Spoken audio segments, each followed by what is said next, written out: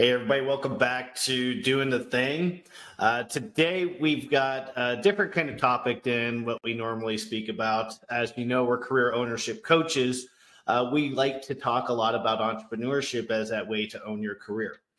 There are a lot of other ways, however. So that's getting that job that you like, becoming an intrapreneur where you're working within an organization. You have that freedom and flexibility to make your own schedule and still get that daily paycheck.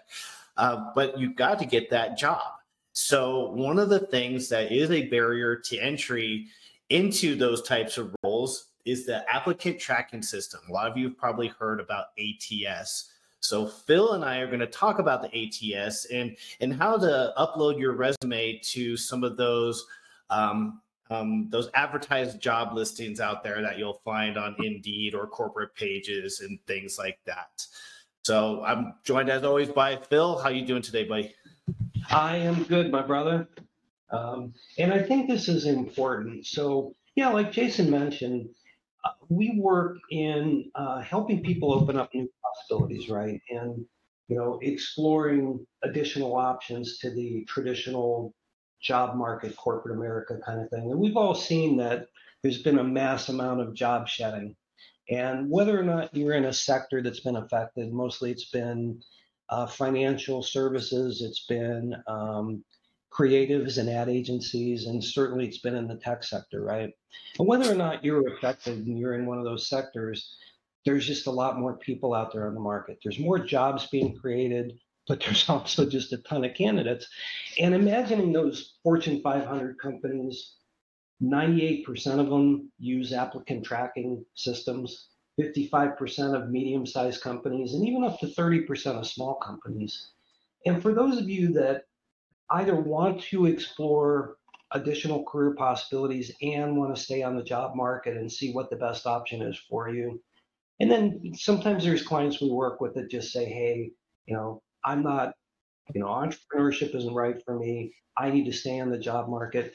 Our goal for today's call is to give you some tips to know what you're up against with that ATS system. And you got to know how it works and why you may not be getting the traction in the market that you're looking for. So I think it's an important topic, and hopefully it helps all of you listening. Yeah, and just to be clear, this is not the best way to get a job. So advertised job listings, I think only account for about, I think it's 27% hires. And because most are unadvertised and they're hired through networking, through relationships, through internal hires, and even talent hires. And talent hire, that's maybe that's something that we can discuss at a different episode, because there's a lot of notes that I have on that. But it's diversifying yourself and getting yourself out there, so you still should be applying for those advertised positions, but there's ways to be able to get you to rise to the top of that ATS through keywords in your resume. I actually have some technology and some tools to talk about on here that are free, that you can actually see if you're doing your keywords correctly on your targeted resume. And there's lots of different resumes out there. So some of you have been in the job market for a while, you know exactly what I'm talking about. I talk to a lot of veterans that are just now getting out of the military after 20 years and only being in the military since high school, that have no idea what a targeted and a master resume is. And that master resume, that's everything you've ever done. That's everything, your skills, your experiences, your different jobs you've been at, and your education. That targeted resume is a different resume for every position that you apply for, because you are applying those keywords in that listing. Wow, that is dropping some major knowledge there. And let me just say, we're not just two knuckleheads out there having theories. Jason is actually teaching on base, teaching these strategies on how to help veterans transition into the civilian market. And this is some of the coursework that he shares with. And how many students do you work with right now, Jason? Generally, it's about 40 to 50 per class, sometimes a little bit more. But yeah, I do this on the base here locally in New Mexico and Kirtland Air Force Base. And then I do have some traveling coming up, Camp Pendleton and things like that. So I'll be taking it national. Really? Camp Pendleton? Yeah, right next door, man. We're gonna be I doing some know, episodes in person again. 45 minutes away, my friend, but we digress. Yeah, the applicant tracking system. So first, can you just kind of share what it is and why it's used? So it's a keyword search. So employers use the software to kind of streamline the way they track, collect, sort, and pinpoint resumes. So that's based off of required qualifications, not preferred. So required, that's the keyword there. Required qualifications versus preferred. Preferred, hey, it'd be nice if you had these. Required, you have to have these. So they use it different algorithms, and even varying degrees of artificial intelligence. ChatGPT might be a great tool to help you find your keywords for that targeted resume. Just Go saying. back to last week's episode because we covered ChatGPT. That's right. So it is a searchable system for the hiring organization, but not only identifies qualified candidates, but it's also used for posting job listings to multiple job boards. So a job board is like Indeed, Monster, things like that. It determines where applicants located the job listing so they can actually track, and it also helps them with the marketing of that job listing too. So there's a lot of features on that ATS, and there can actually be features in it for scheduling interviews, sending emails to candidates, and alerts to that employer as well. Interesting. So what I'm hearing, first of all, is it's kind of an aggregation push site where you create your required and preferred, you figure out the keywords that you want resume screen for, and it pushes it out to all the job sites. But then it pushes back in. How does it interpret those resumes? It does that algorithm search. You know what? That's a technical question that I probably couldn't answer myself, but I do know that there's a lot of them that only work with Word documents, and some of them only work with PDF documents. So you have to be very careful when you're reading the instructions on that job listing on how they want it formatted and how they want the application filled out as well. No, never put on your application, see resume. If they ask you something that's on your resume, you write it on the application too. Interesting. Well, I'll tell you. So before I left my corporate job of 12 years, I started to explore the job market, and I wasn't happy with the traction I got. I blamed it on the fact that I was 55 at the time, and I also blamed on the fact that I had a senior VP title, and maybe that wage and age factor played a role. But the reality is, I was using a master resume and not a targeted resume. And so, why don't you speak a little bit, if you would, about why it's important to have a targeted resume? So a master resume, you've been working for years. Your master resume is probably several pages long. Most employers only want to work with a 2-page resume, because most employers, when they're getting a lot of candidates coming through, they're probably only scanning each resume for about 30 seconds. So do you think that having an 8-page resume is going to give them the details that they need in a really quick amount of time? Probably not. So doing that targeted resume that's written specifically for the role and keeping it down to 1-2 pages at the most. Most of them are 2 pages. Keeping it down to 2 pages and really looking at that listing, at their requirements, and writing your statements on there, your bullets on there that are in alignment with what they are looking for. Have you ever heard of a STAR statement? No. So a STAR statement is a way to really kind of, describe yourself a little bit better. So it's your situation, task, actions, and results. So it's a format on your resume bullets that really makes sense, and it's a really good way to answer questions in an interview as well.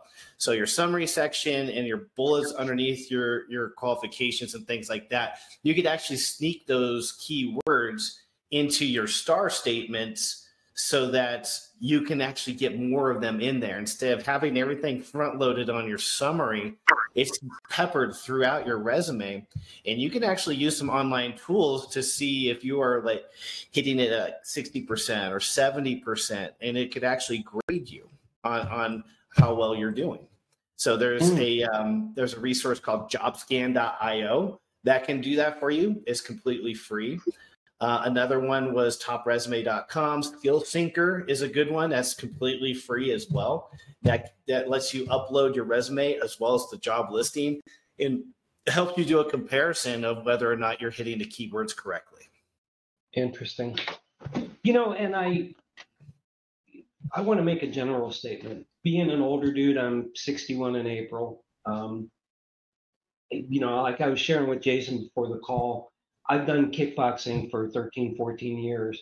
And in this pea brain mind of mine that still thinks I'm 30, I don't believe that I have to stretch or warm up. I can just go out there and kick like I did as a 30-year-old. So 2 weeks ago, I popped my hamstring, right? And I share that example because many of the folks that we talk to are in their later stages of their career, right? They're in their late 40s, early 50s, late 50s, et cetera. And they're still applying the job market thinking of when they were 30 years old to a market that has diversified and changed and become AI driven. Yeah. And all those things that are important about your experience that used to land you jobs don't really matter if you're not keyword optimized for ATS, because they're just never going to see you in the first place. There's just a small portion of people that a person actually looks at that resume, right? Yeah. And the way that you go through those keywords, the way that you should always do that manual analysis first before you use any of these systems. You want to look at the phrases that they have, like supervise and resolve problems, performance management. If you have a lot of acronyms in your resume, but they actually spell it all out, spell out every single acronym.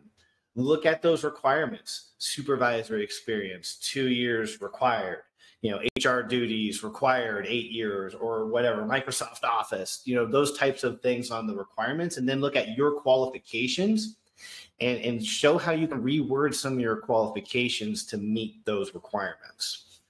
That sounds like a hell of a lot of work, but is it worth getting the job you want? Yeah, for those people, and I talked to many of them that are like, hey, I have what I think is a great resume, but I'm really discouraged because I've been on the market 4 weeks, 6 weeks, 2, 3 months, whatever that number is, and I'm not getting any callbacks. This is probably why. Yeah, absolutely. Like no one's seeing you. You're not getting through the system. And of course, there's some other key things that you have to do. You just don't fire and forget and send that resume up. You got to network. You've got to do some informational interviews with people in the organization that you're applying for. Try to find them on LinkedIn. Try to find them, at networking meetings and things like that, formal and informal. It's getting yourself out there. Twitter's kind of a cesspool, but Twitter is a really great way of finding senior leadership in many corporations and finding out what's going on with that company and being able to gather information on that company and actually engage with their content and maybe blast some of that content out yourself, reposting it, putting it up on LinkedIn and things like that too. Those are ways that you can connect the dots on those advertised listings without being a part of the organization and actually know somebody in the organization.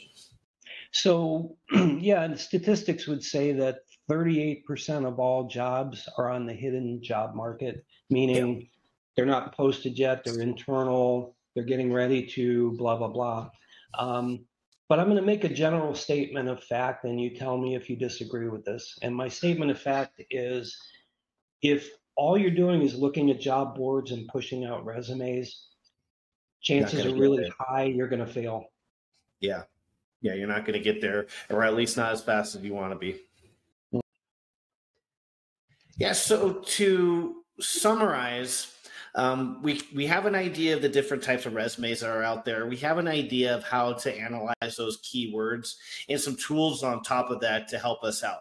But at the end of the day, like Phil said, if you're not going out there and you're networking and you're not going out there and be a little bit more proactive, it's you're going to slow down your progress when you're just going for those advertised job listings and not doing the work on top of that to find people in that company, do those informational interviews, and engage with that employer. So I really hope this was helpful for you guys. Go ahead and drop us a note if you have any other kind of questions on this stuff. Like Phil said, I teach this stuff all the time and always getting the most up-to-date information from the Department of Labor. So this is really fun for me to talk about. And we just overall, we want to see you guys succeed, whether it's in entrepreneurship or employment or entrepreneurship. So we're going to continue to blast this kind of hopefully helpful content and see you as much as possible. Awesome, man. Thanks for letting us pick your brain, and great information here. And for those of you listening, please take it to heart. Please re-strategize, and we will see you on the next episode. Rock and roll. Have a good one.